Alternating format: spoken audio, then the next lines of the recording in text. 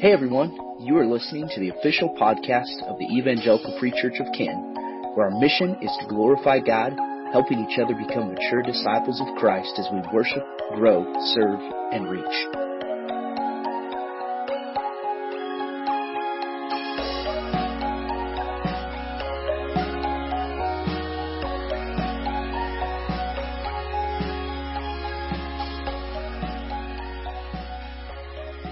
Take your Bibles and open up to the book of Galatians. Galatians chapter 6. We are entering the last chapter of Galatians, church. Galatians chapter 6.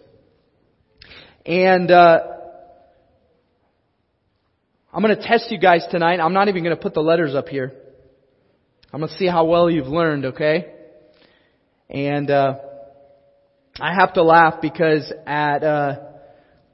we had one of our newer families that came to our business meeting last Sunday, and he texted me later and he said, we pulled into the church and my youngest, their youngest is 5, kind of groaned, and he's like, oh, we have to listen to Matt again?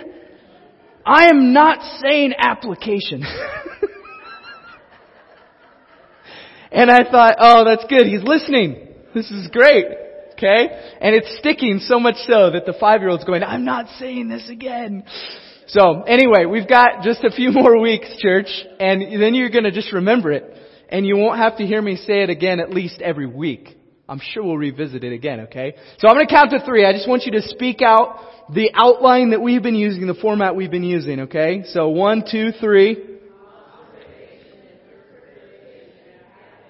Observation, interpretation, application. You guys are going to be pros. You're already doing so well. And I hope you know I've just loved teaching with this format because it's a unique way for you to even see kind of how my brain works as I unpack Scripture and seek to draw Scripture and bring it to you each week. Not my own thoughts or opinions or agendas. And that's a really important thing. Church, there's going to come a day where I'm not the one up here. Okay, I am a person who is destined at some point in the Lord's timing to step into eternity, and someone else will be up here teaching. Okay, and it is so crucial that we build a foundation to where, regardless of who we have up here, we hold in most importance the authority of Scripture and the Word of God. That's so crucial, church. And you can get a lot of people who are good talkers. And we don't want people who are just good talkers. We want faithful teachers of Scripture who see this is what's most important, because this is what's going to give life. This is what's going to bring lasting life and motivation, okay? I want to actually start tonight by reading the last 2 verses of chapter 5 leading into chapter 6. And the reason I want to do this is because Paul does something really interesting here in kind of setting the tone as he heads into chapter 6. And really this week we're gonna focus on the first 10 verses of chapter 6. But you cannot really grasp the importance of this without first seeing what he says in verses 25 and 26. And so in Galatians chapter 5, verse 25 and 26, he says this, if we live by the Spirit, let us also keep in step with the Spirit. Let us not become conceited, provoking one another, envying one another. Now, this is really a warning. And it's a warning that if we truly say we live by the Spirit, we also need to keep in step with the Spirit. That is, we need to do what it looks like. Or as we talked about last week, we need to be people who produce fruit of the Spirit rather than the fruit of our flesh. But then in verse 26, he shifts the tone a little bit. And he said, let us not become conceited. And when we think about what it looks like to be conceited, someone who's conceited really just has an opinion of themselves that is vain. It serves no purpose other than to just have an opinion of themselves. It's puffed up in pride. It is something that is so self-focused, it's false.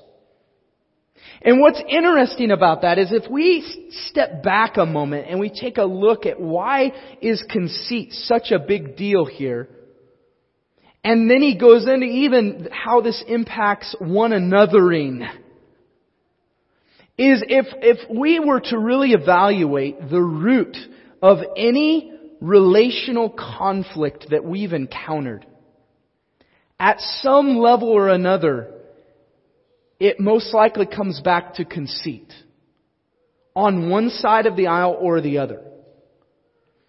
And when we're conceited, we're tempted to go one of two ways. We're either provoking one another or we're envying one another. Why are these so specific? Well, if I'm provoking one another, it's generally because I feel that I am so superior to everyone else that I'm going to prove it. I am of a class that everyone else needs to know how informed I am or how good I am at this. Or in church terms, everyone else needs to know just how spiritual I really am. So I'm going to poke your buttons. I'm going to provoke you. I'm going to push the discussion to a way that kind of elevates my knowledge or my ability to articulate things well. That's what it looks like to provoke one another. But envying one another goes the other way. Envying another goes to the other extreme and says everyone else is so much better than me, is so much more superior than me, that I envy them. Whether that's because of their spiritual life, or their marriage, or their kids, or their job, or their house. You go on and on and on and on. And so Paul is concerned here about an attitude amongst the churches of Galatia that it would not be so conceited, that is, having a false view of themselves, one way or the other. Because if I am provoking other people because I see myself as superior, it is false. Everyone say false. It's a false attitude. And if I am on the other end of the spectrum and I am envying everyone else because somehow I don't see myself as good enough, that is false. Everyone say false. It is a false perspective of who I am and who God's called me to be. And so before we move any further, there is an application attitude that is required here for us to hear or get anything else out of what's to come in the first 10 verses. And it is this. It is an attitude that says, the people around me are of importance in their own right because God made them in His own image and Christ died for them. And it is my joy and privilege to serve them. The reality is, church, if we can't adopt this attitude and this mindset, then we don't move past here, okay? So I start this way because for some of you, this may be all you need to hear the rest of tonight. This may be the challenge that you just need to sit with and let it soak in. And if that's the case, praise be to God. And may the Spirit of God challenge you with this main application in your life, okay? But to ingrain it even a little bit more, here's what I want us to do. I want us to just speak this out directly, corporately, okay? Because this attitude, this mindset is the opposite of being conceited. And we're going to see why that's the case and why this attitude is so important to the first portion of Galatians 6. So I'm going to count to 3. I just want us to read this out loud together, okay? And then I'm going to pray for us as we dive into Galatians 6 and seek to navigate this well, okay? So let's read this together. 1, 2, 3. The people around me are of importance in their own right, because God made them in His own image and Christ died for them. And it is my joy and privilege to serve them. Father, may this be the attitude of our hearts. And as your church, may you help us to dig deep and evaluate if in fact this is the attitude that we approach this. God, may you remove barriers that would keep us from producing the fruit of the Spirit. Lord, open our eyes and help us to see how to do this well as your people. I pray this in Jesus' name. Amen. Now let's look at Galatians chapter 6. And we're going to look at the first couple of, we're going to take kind of 2 verses at a time, sometimes maybe a little more than that. And as we go through this, there's one main observation I want you to keep track of. And I'm going to walk you through each portion of this, but I want you to keep track of where do you see Paul exhorting or commanding the churches in Galatia to something specific. And you're going to come up with quite a few if you're watching and making notes, okay? So look for exhortations and we're going to draw those out. So here's the verse 1, okay?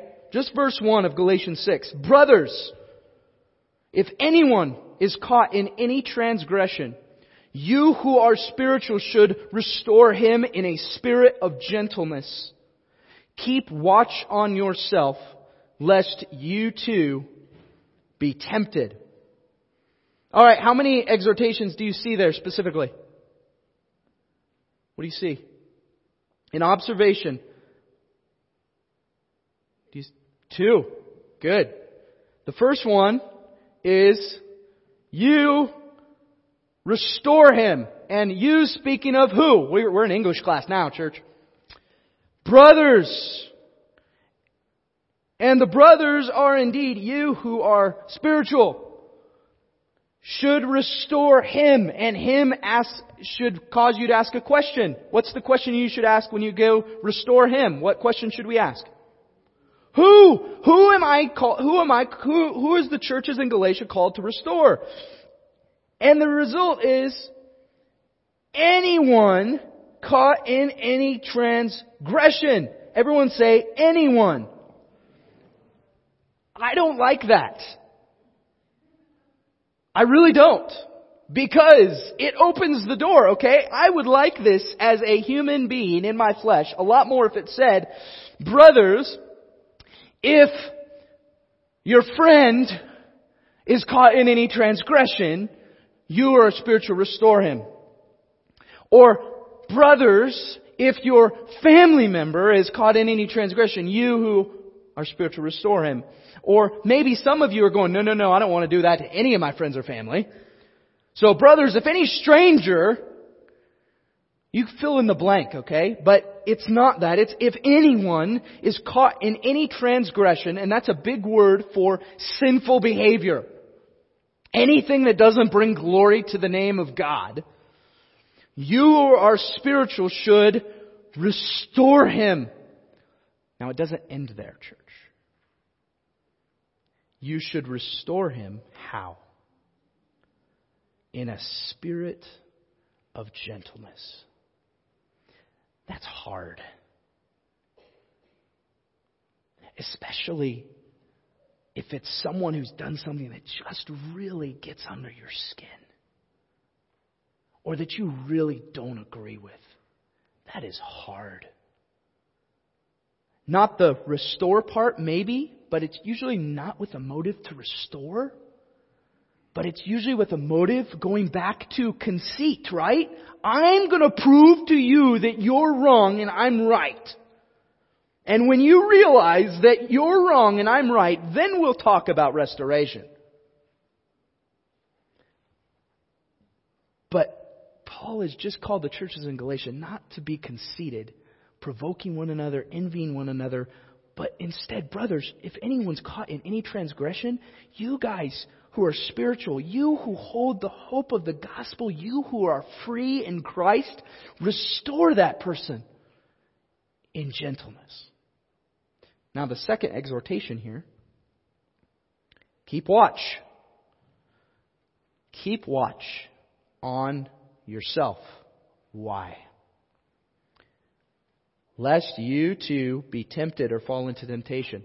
Now the truth here, church, if we were to parallel this with another passage of Scripture, you might find 1 Corinthians 10:13, which many people quote which says, no temptation is overtaking you except what is common to man. But God is faithful. He will not let you be tempted beyond what you are able. But when you are tempted, He will always provide what? A way of escape. When we face something like this, when we face temptation, and James talks about, the book of James talks about this, no one should ever say that God is tempting me, because God doesn't tempt, nor is He tempted. Instead, I need to keep watch. That's an active thing here. Okay? I'm not passively going to keep watch like, okay, I'm going to kind of set up some parameters or some guardrails or some boundaries. This is an all the time, every day, and specifically, as I'm seeking to restore those who are caught in transgression, I need to keep watch on myself so that I don't fall into the same patterns of temptation that whoever I'm restoring is in. I have to be active in this. Everyone say active. This cannot be something that we sit idly by and hope that I don't fall into temptation. You will be tempted. The question is whether or not you will see the way of escape that God has already promised will be there. And how am I going to see that? How am I going to take careful note that I don't fall into that? I'm going to keep watch. So there's two exhortations there. Restore those caught in sin. Keep watch on yourself. Now let's look at the next couple of verses. That was just verse 1, okay? Hang on. Here we go. Verse 2 of chapter 6. Bear one another's burdens, and so fulfill the law of Christ. For if anyone thinks he is something when he is nothing, he deceives himself. But let each one test his own work, and then his reason to boast will be in himself alone and not in his neighbor, for each will have to bear his own load. Now there's a couple of things we want to note here. First off, we want to note exhortations. There's one right off of the bat. Bear one another's burdens. Or if you want to state the exhortation, it's bear what? Burdens. Of whom? One another. Bear one another's burdens and so fulfill the law of Christ. Paul's talked a lot about the law of Christ. And in fact, going back even to 5:14, he says, for the whole law is fulfilled in one word. You shall love your neighbor as yourself.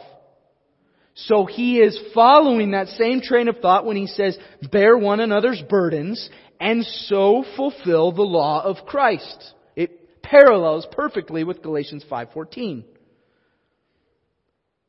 For if anyone thinks he is something when he is nothing, he deceives himself. Then there's a second exhortation. Let each one test his own work. Now, what's interesting about this first exhortation, church, bearing one another's burdens, is it requires two things. First, it requires that people be willing to share their burdens. And there is a couple of big things that I have learned over almost 8 years in full-time ministry. And one of those is, generally, there's not a lack of people willing to walk alongside struggling individuals. But there is a whole lot of people who do not want to struggle in community. We don't want to share our burdens. And it's rooted in a lot of different things. But mostly, it's rooted in conceit. It's rooted in our own self-concept that if I share my burden somehow, then everyone's going to know that I'm not who maybe I've revealed myself to be.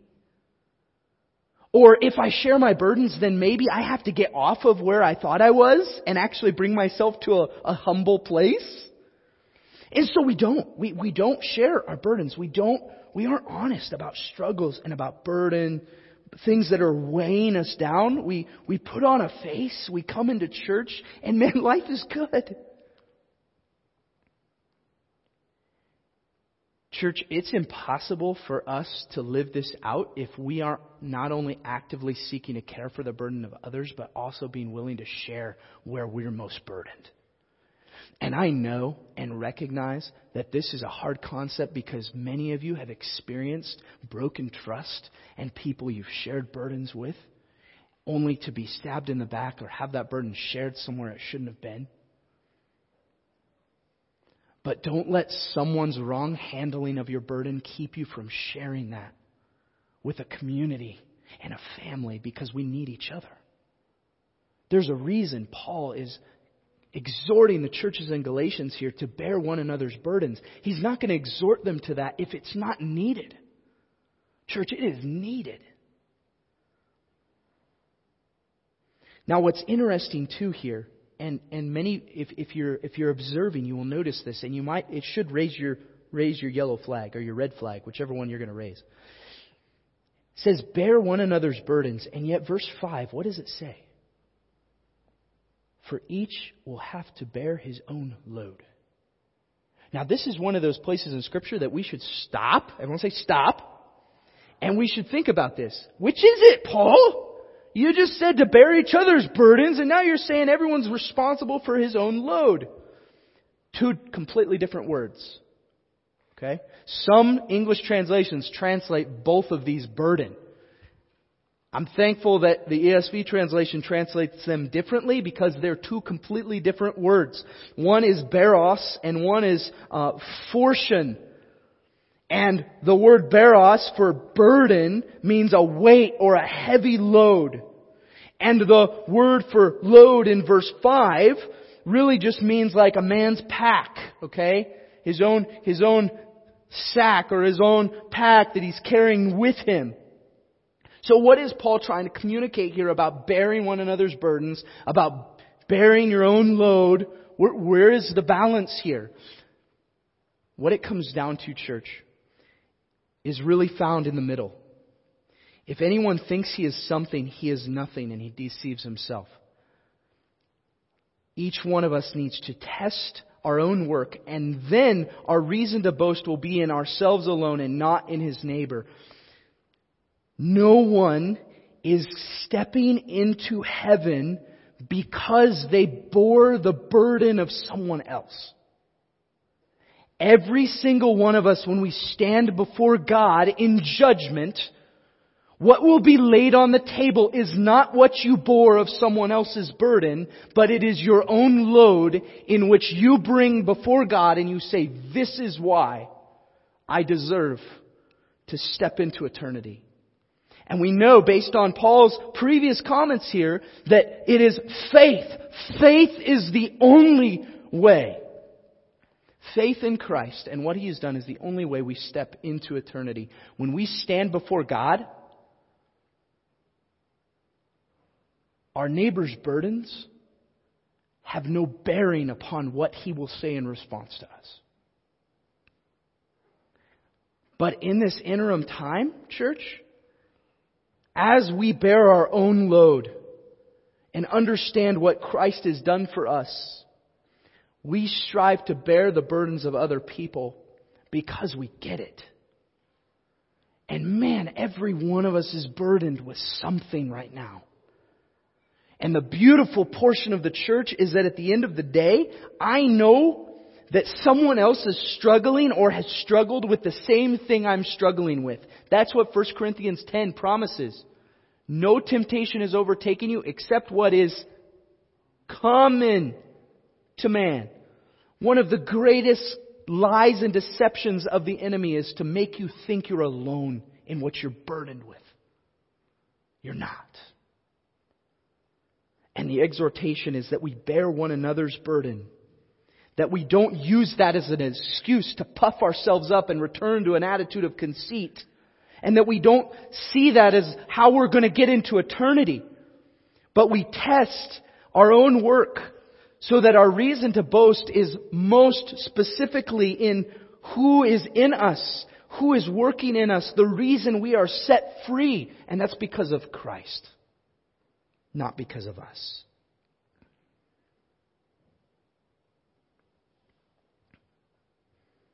Restore those caught in sin. Keep watch on yourself. Bear one another's burdens. Test your own work. Let's look at verse 6. I love this verse. I love this verse. Okay? It's one of the few verses in Scripture that has application directly to you as the church when it comes to my role as your teacher. Verse 6, there's one exhortation. It's very clear. Let the one who is taught the word share all good things with the one who teaches. Why is this important? Why is Paul bringing this up? Because, church, I'm telling you that when we can not only share each other's burdens, but share how God is growing us, that's what makes us a community. That we all see each other not as you aren't measuring up here, but rather, man, you're at this point in your journey and you're right alongside other people that are kind of at this point in their journey, but none of us are at the level of Christ yet. So we get the opportunity to do this together over and over and over again. And I like this because I can come to you and say, church, it's biblical for you to share with me how God's growing you through His Word. I love to hear what God is doing in your lives when you open Scripture, when you hear the Word of God taught and you come to me and you say, Matt, this is totally transformed how I think about this. Or, Matt, the Scripture that you're reading on Sunday or on Thursday, I was in the midst of this situation and I instantly just felt like God is speaking to me. Those are the emails, the phone calls, the letters. I'm going to tell you, church, I save all of them. Why? Because I'm going to tell you, when I am having a day where things just feel burdened and heavy, I remind myself of the most powerful entity that we can root ourselves into, because this transforms lives. It does. And every one of us who has believed in the name of Jesus to be saved has a story of how this has transformed us in some way or another at some point in our lives. So, Galatians 6:6, don't be hesitant to share with me how God is transforming you. It's so encouraging, church. And I know He's doing it, even if you don't see it yet. When you do, come tell me and I'm going to celebrate with you. Okay? Share all good things with the teacher. By the way, that goes for anybody who teaches you the Bible. We are blessed here to have multiple people that exposit God's Word.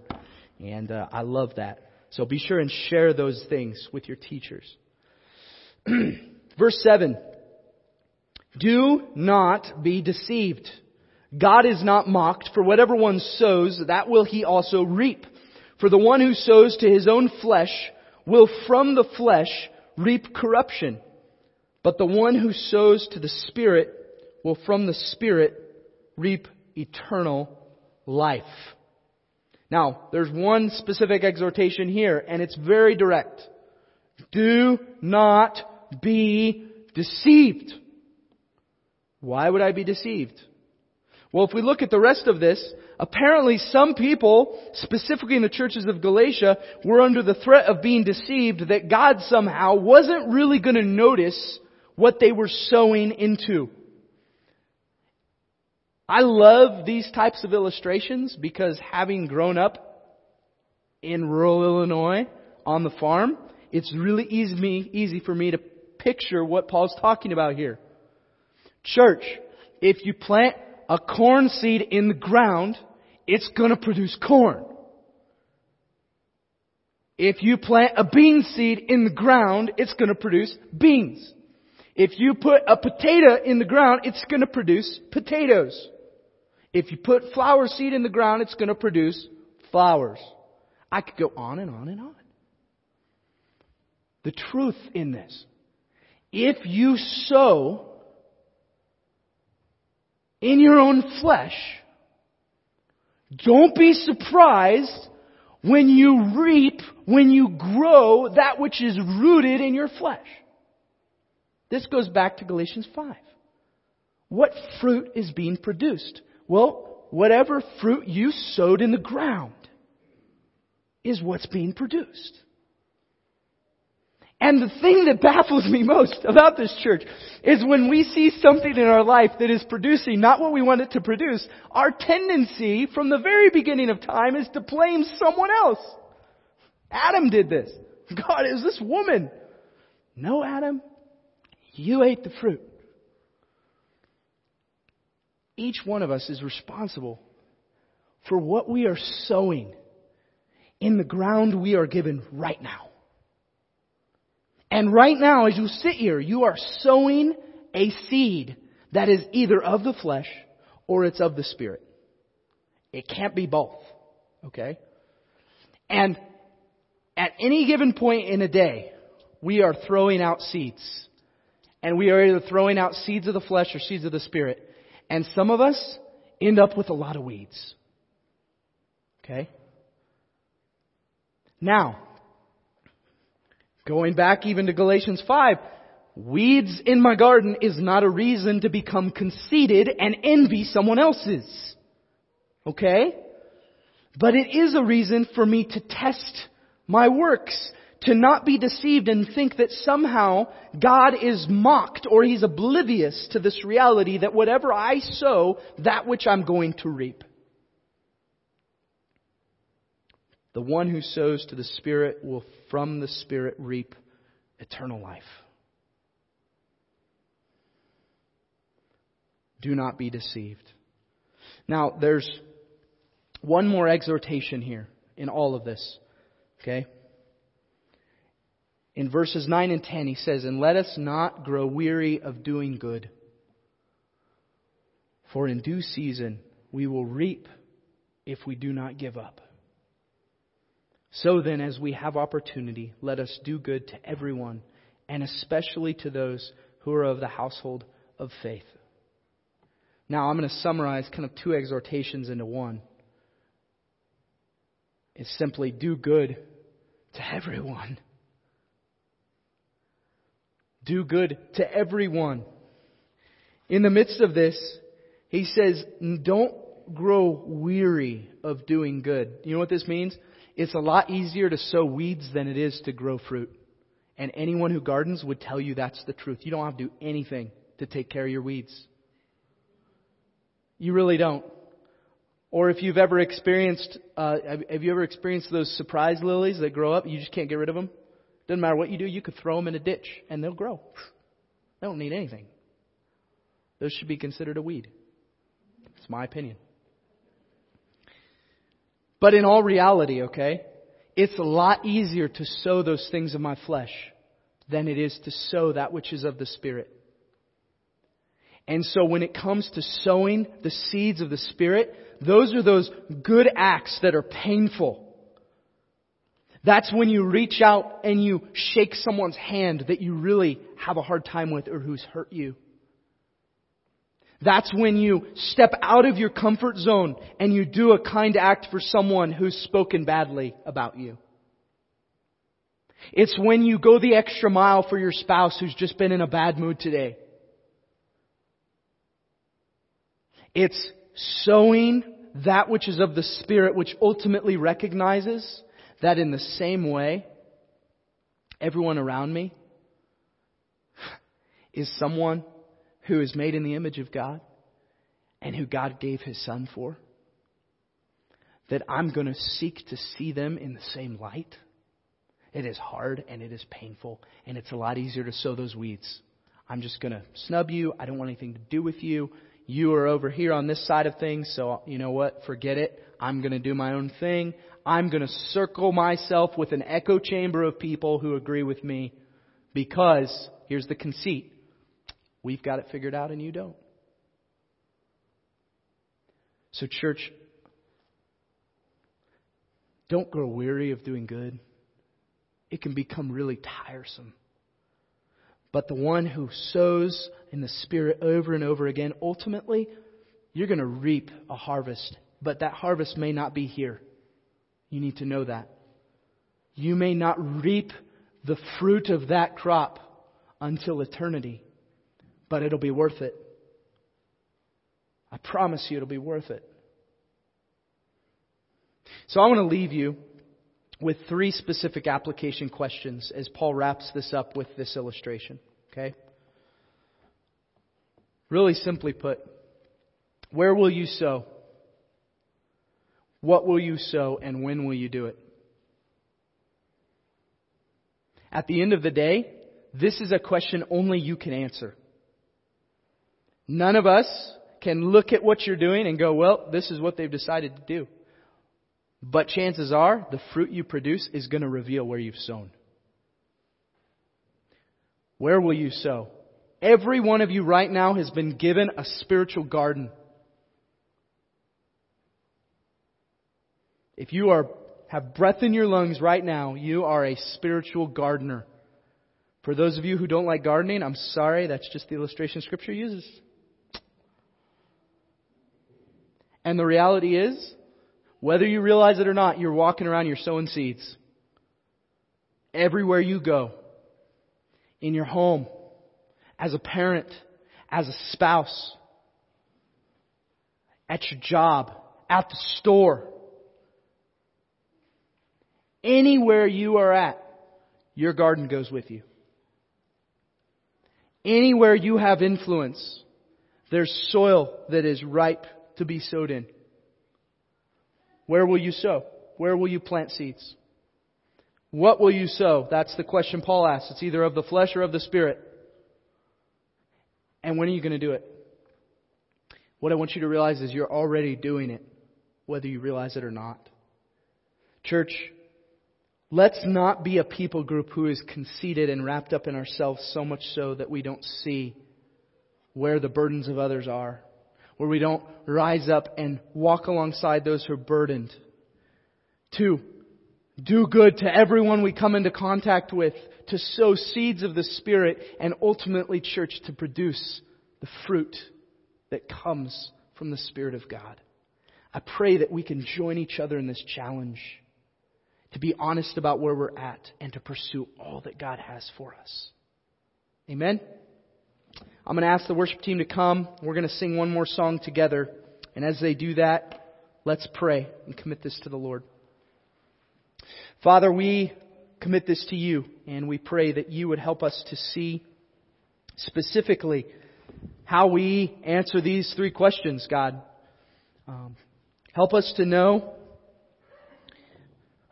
when we are sowing weeds in places where we should be sowing fruit. God, help us to see our own flesh for what it really is. And ultimately, that we would shift our focus and our perspective. Lord, I humbly ask that you build us to be a church who is not conceited, who doesn't provoke or envy each other, but Lord, simply serves our community out of a humility and a recognition of what you've done for us. I pray this all in Jesus' name. Amen. Let's stand together.